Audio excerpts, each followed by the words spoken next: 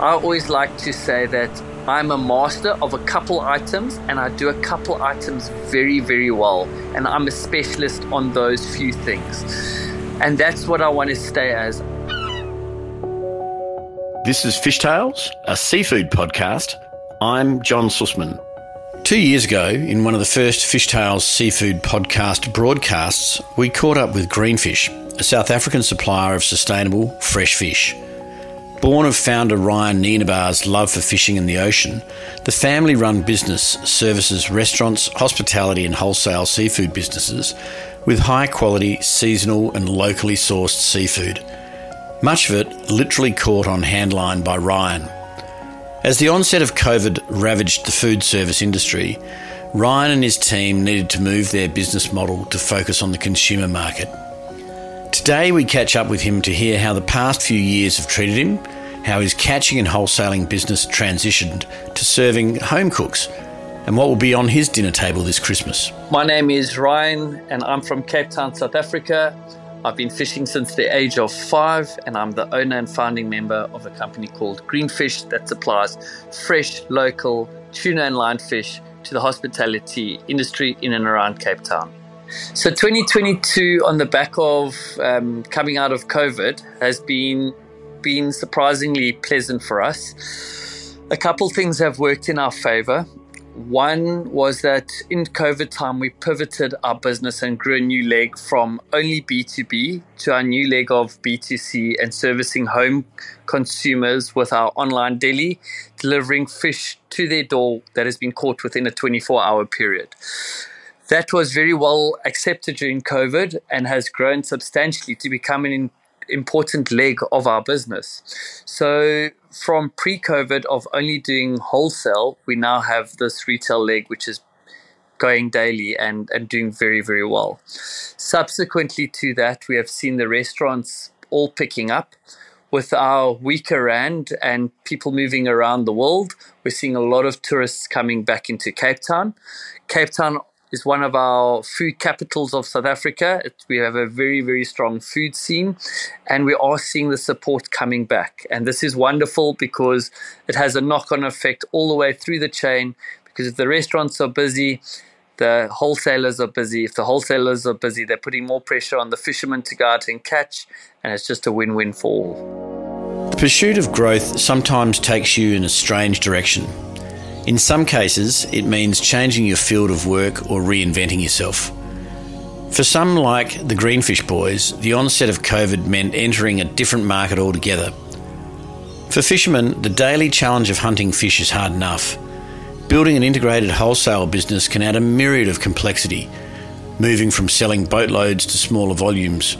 Moving further upstream to servicing home cooks is another kettle of fish altogether. In the time it takes to guide the home cook through the storage, handling and preparation of 2 portions of tuna, Ryan would have typically sold a boatload of fish. In the seafood industry, there are few that can travel the road from selling wholesale to retail. The B2C side has been a very, very interesting journey for us. Historically, I started trading in 2001. From 2001 till 2020, I refused to service the home user. The Mrs. Jones in a kitchen was just not my ideal customer. COVID happened. We pivoted very quickly and we were one of the first to pivot our business into supplying the home user. And it's a very different clientele versus a skilled chef that you're working with daily with the same couple people every day. These are one-time users that become regular users over a period of building trust, and they have a different requirement. For instance, they don't need a whole tuna. They only need a kilo of tuna for their meal for that evening. One thing that we found, and that I've particularly found over the last 3 years in this new business that we have developed, is that I found myself feeling more of a fishmonger, or feeling that I'm become more of a fishmonger than ever before. People are relying on me to not only direct them in what to eat, but they're asking questions. How was it caught? Where was it caught? When was it caught? And this is a fantastic. This has been a fantastic questioned by our consumers because it's made me become more of an educator.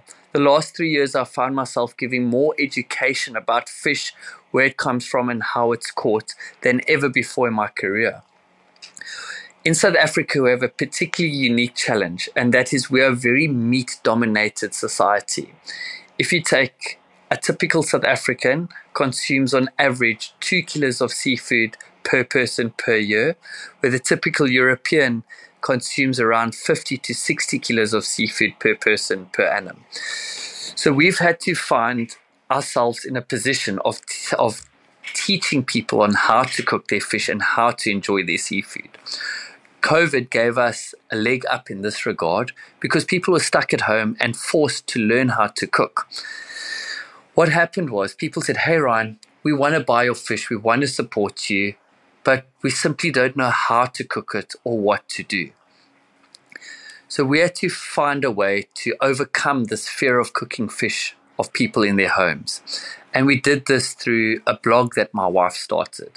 So my wife started a blog called thefishwife.co.za, and all she did here was take the very fish that I caught and my brother caught and tell people how to cook it very easily and removing that fear that fish is difficult to cook. And what she did is she just took whatever the item was, fresh yellowtail, for instance, that we're catching at the moment. She said, right, this is how you cook it, 3 to 5 steps, 2 or 3 ingredients, and 15 minutes, and this is how you cook fish simply and beautifully. And what has come from the comments that we've seen from the interactions from the people, her recipe, which she doesn't even like to call a recipe because it's so simple, the recipe that has received the most thanks and gratitude goes like this, and it's called her easiest grilled king clip. King clip, very much like a ling that you guys get in New Zealand. And it goes like this. Open the packet of fresh king clip that has been delivered to your door by Greenfish. Place it on a baking tray on some tin foil. Add salt, pepper, a dollop of butter, and put in your grill on a medium heat for 15 minutes. That's the recipe. It is so simple, yet it comes out so delicious that it totally removes the fear of cooking at home. And people have been like, wow, that was so great. Give us your next thing and challenge us a little bit more. And that has built the confidence and sort of removed this fear or this barrier that we had encountered from cooking seafood at home. And it's been a wonderful journey of education and sharing what we love with our new home users. Definitely, we've seen home unit users' confidence improve, and we've seen this on 2 levels. When we first started the home platform, we started very, very basic with 4 or 5 options or staples for sale. And those were, let's call it the safe options, your run-of-the-mill, easy options. From having 4 or 5 items for sale, I think we have over 60 items currently, and we're seeing repeat customers. So we're seeing Mrs. Jones every Wednesday buying a seafood product from us. And where they might have always taken something very safe like hake, which is a very staple go-to fish, we're now seeing them trying something like opa, moonfish, swordfish.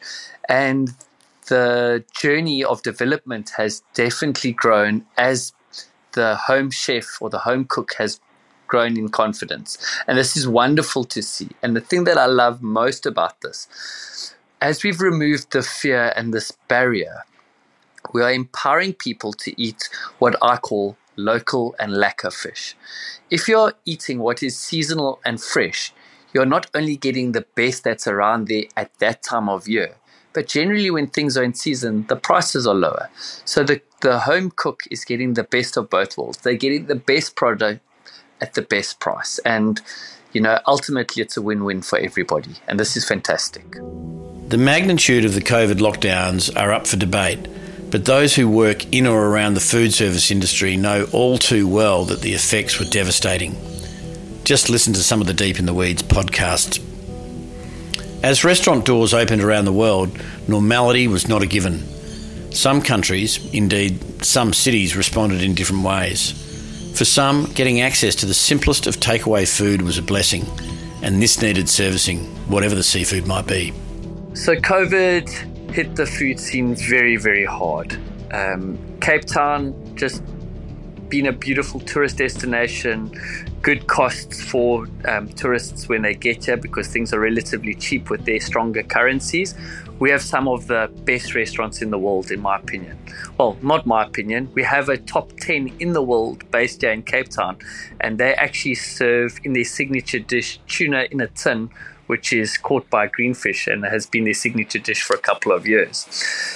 Post-COVID, when the restaurants started up, everybody said, hey, the restaurants are getting busy. Ryan, you must be doing so well now. And I said, not actually. The restaurants started off very passively. And I would say your average pizza and burger joint was starting to do well because the point of entry was cheaper.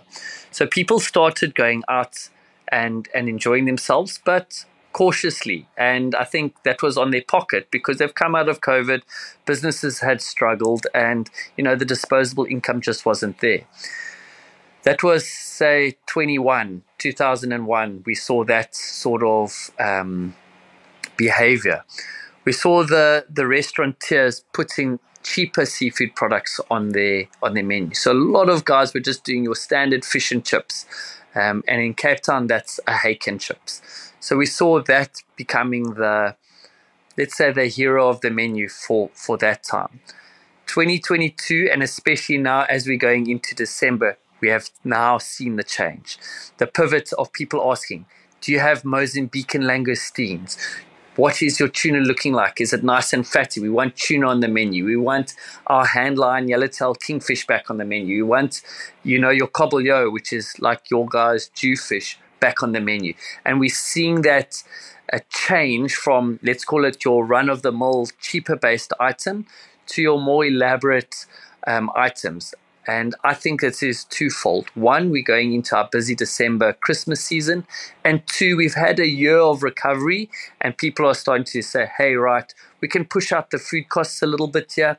Let's experiment. Let's make things exciting. Let's get people back to our restaurant with excitement, and let's give them a great seafood meal. And that's starting to show now. One of the most exciting things about the Greenfish team is their commitment to quality. It's easy in the world of seafood supply to be attracted to trying to grab more sales by merely trading more product, regardless of the provenance or history of the source of supply. Ryan is committed to having an intimate knowledge of every fish he sells, again, most of which he has caught himself. So in terms of new species, we as Greenfish are not big on carrying huge varieties.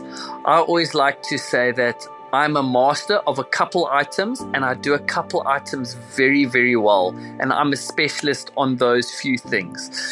And that's what I want to stay as. I rather want to be a master of a couple items than, a jack of all trade that doesn't get anything done particularly well, but has everything for sale. Our customers that have been with us, some of them for more than 2 decades, know when they come to Greenfish and they speak to Ryan, what they get is the best that the Cape has to offer. And we're going to stay in that, we're going to stay true to what we do, and we're going to stay true to the product, on hearing the product as it is. And if we can do a good job with our product, a chef has very little to do to make it shine on a plate. And I always want to stay truthful to that. There are many stories about the pirates operating in the waters off northeast Africa. Most of them are distressing tales of death and destruction. It's amazing to hear of their influence in the regeneration of a tuna resource. I've always said 2 things about fishing. The Somali pirates that were off the east coast of Africa, I think, were one of the greatest conservationists for our fish resources. That area of the Indian Ocean is known as a tuna breeding ground. And when their piracy was at its peak and there were not a lot of foreign vessels operating in their waters, we suddenly saw a spill of fish coming down the coastline and coming into the South African waters. Traditionally in Cape Town, we only get big tuna, 40, 50 kilos and greater. When that piracy was at its peak, we started seeing juvenile fish. And I thought, hey man, I know what these guys are doing for humanity is terrible, but ecologically it was a wonderful thing. COVID, I felt, did something similar. Because there was not a lot of drive or demand for these seafood products, the ocean's got a 1 year break. The bait fish were not hammered as much by the trawlers. If there's a lot of bait, there's more pelagic fish. And, I found this to be another little, let's say, blessing for our ocean to recover. And this year, particularly, the fishing is off the hook. We are having amazing conditions off Cape Town right now. Our yellowtail is biting like you cannot believe. The quality of the fish is fat and round. Our tuna, the catches are exceptional right now of both yellowfin and the albacore tuna. So whether it was to do with these external factors or just a season, I'm not sure. I like to think the little break has helped, and we are seeing the results from this. Through his work with the International Pole and Line Foundation, Ryan has helped transition many third and emerging world fisheries from commodity producers of low-value seafood to fishers that catch and sell some of the finest tuna on the planet. His never-dying commitment to sustainability is based on his belief for delivering the true value of any fish taken from the ocean. Earlier this year, I was very blessed to visit Oman. Oman is a country that is it's an amazing country that has a lot of wealth due to its oil. It also has thousands of kilometers of coastline. It's a long, skinny country that hogs the coast. We have identified a historical tuna fishery that has been happening there, but at a very low value. The guys there have not been getting the true value of the tuna for what they are harvesting. Historically, their tuna has just been caught whole round and going for canning. And from a personal point of view, I've always believed if we take a tuna out of the ocean, it's our responsibility as custodians of the ocean to look after that tuna, honor it, give it the best quality, and give it the best use of its life to make sure it gets heroed and shines on the best plates in the best restaurants around the world. This has not been happening in Oman until now. What's been very exciting with the trials we conducted earlier this year, with techniques that I've learned from South Africa, from Canada, from when I was fishing in Australia, we've applied some of those techniques to the fish on the traditional handline boats that we have seen in Oman, and we suddenly seen, hey, this fish is good enough. It's just had the wrong handling. What I absolutely love about the fishery is all local owned. Small family-run boats that are 2 or 3 generations. These boats are typically around the 10-meter mark. They're empowering local coastal communities because the fish caught in and around those areas is going into those communities, and that money is circulating within those communities. These guys are using handline techniques. What's wonderful about this is that there's little to no bycatch. There's no destruction to the seabed, and it's a good win for the environment. So from what I see at the moment, the fishermen are winning. They're getting a better return on their investment, and they'll make, what I see, the fishermen are making more money from the same amount of fish harvested, or they can catch less fish to make the same amount of money. The environment's getting a win because, you're not hammering it with industrial style fishing methods, and it's a win for the market. It's a win-win-win all round, and this is a project that I'm super excited about, and we're looking forward to getting our first orders out of Oman for the international markets in early January. So really exciting initiative, and I don't think there's many places in the world that are having this sort of exposure to new fisheries opening. When one does a project, you always look to what you know first. We've identified 3 starting points for the markets. We're looking in the traditional GCC or the Gulf areas in and around Oman, so into Dubai and surrounds, some into Saudi Arabia. We'll be looking into the European market in a loin manner, so just a small value add in country in Oman and sending those loins through to that market, and then looking at both the east and west coast of America, both which have their own unique requirements. So yeah, this is looking great. Hopefully we expand this into Australia. Down to you, John. Success breeds success. As Ryan's newfound love for servicing consumers takes hold, so too it is being recognised in the growth of his business. Hey John, I haven't sat still for the last year. We've got the Oman project, which I've just discussed with you. We're working on the island of St. Helena as well, helping the guys there. So there's some movement happening there that I will discuss with you early next year once that's off the ground. We, as a family-run business, have grown substantially.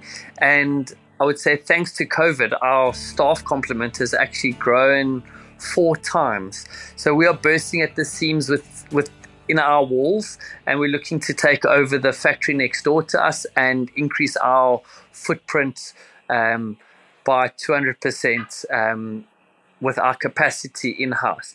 This is a wonderful opportunity because that enables us to push out onto the new barriers and new seafoods that are in and around Cape Town, and start pushing some of those less underexploited items that we've identified. So we'll share a lot of those things with you early next year. Like Australia, celebrating Christmas with hot turkey, roast pork and steamed plum pudding makes absolutely no sense. But some traditions die hard, especially in countries colonised by people from colder climes. But there's no denying that seafood should be the right choice for those of us living in the Southern Hemisphere, and a crayon Chrissy Day makes absolute sense. So Cape Town, being summer over Christmas, we're having great weather. It's a lot of beach weather. And historically, our crayfish season is opened at the end of around the 15th of November. So crayfish is a very much ingrained as a Christmas dish in my family, certainly, but I know a lot of other families it is the case. So traditionally in my family, you would see my brother and I doing a Christmas morning dive, getting our 10 or 12 crayfish, and that becomes the starter of our crayfish lunch meal. And then we go on to your sort of more traditional meat dishes for our home meal or for our Christmas family tradition. However, we are seeing in our online sector, we started a pre-order campaign on the 1st of December that we delivered to the people the day before Christmas. And a lot of people are telling me, hey Ryan, we're looking for some good prawns for Christmas lunch. We're looking for some good white fish that we want to do on the braai for our Christmas meal. So there definitely is very much a seafood culture happening in the Christmas meal for Cape Town, and we're looking to support and encourage that. Coming from one of the lowest per capita seafood consumption nations in the Western world, building demand for seafood in South Africa has been a gargantuan task. Ryan's enthusiasm for growth, coupled with his recently declared security of tenure in his beloved Cape fishery, gives him and the industry in South Africa incentive to keep growing. So we had what we call our FRAP 2022 earlier this year. That's the reallocation of all the permits and licenses for the entire industry. So that was through all the sectors, from your handline fishermen, your small scale, right through to your trawlers, your longliners, your tuna, pelagic longliners. Everybody in South Africa was reissued their permits this year. So that has basically set up the next 7 to 15 years for most companies, because that's the time frame that those permits were issued for. Obviously, each year, set of permit conditions are associated to each sector to best manage the resource.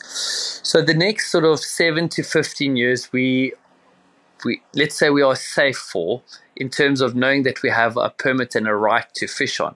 So I believe we're going to see investment from people within the industry, because they know, right, the next 7 to 15 years, I've got a ticket to harvest from our ocean. Let me invest in our factory. Let me invest in product development. Let me invest in looking at new international markets. So that is the one side of the coin. The other side of the coin is, I've been passionately educating a lot of young and upcoming chefs. I've been engaging with multiple chef schools across South Africa because I believe these young chefs are tomorrow's future food stars in South Africa. Now, I know you guys have MasterChef Australia, and that is heavily watched here in South Africa by all our foodies. And I think it's amazing how they hero their local produce. Unfortunately, we see TVs heroing certain items because it's endemic to that area. People that are watching the same program, say in South Africa, for example, see something on the TV and then that's all they want to eat because it's been heroed or deemed fashionable. And sometimes some of our underutilized local heroes are getting looked over.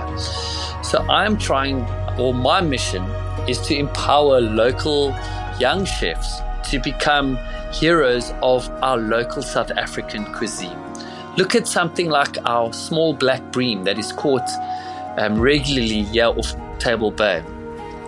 Its status is green, it's available all year round, but it's not fashionable. So I challenge these local chefs to say, hey guys, how do you take something that's local, fresh and delicious, make it exciting and put it on your menu so that you can empower a truly South African cuisine? And that's what I'm excited about 23 for. Ryan Nienaber's commitment to the ocean, to the fish he catches and sells, and to his customers is inspiring. With an undying love for ensuring that wild fish is recognised as something truly special, it's always great to catch up with him. We look forward to speaking again soon with some of his South African and African fishermen friends.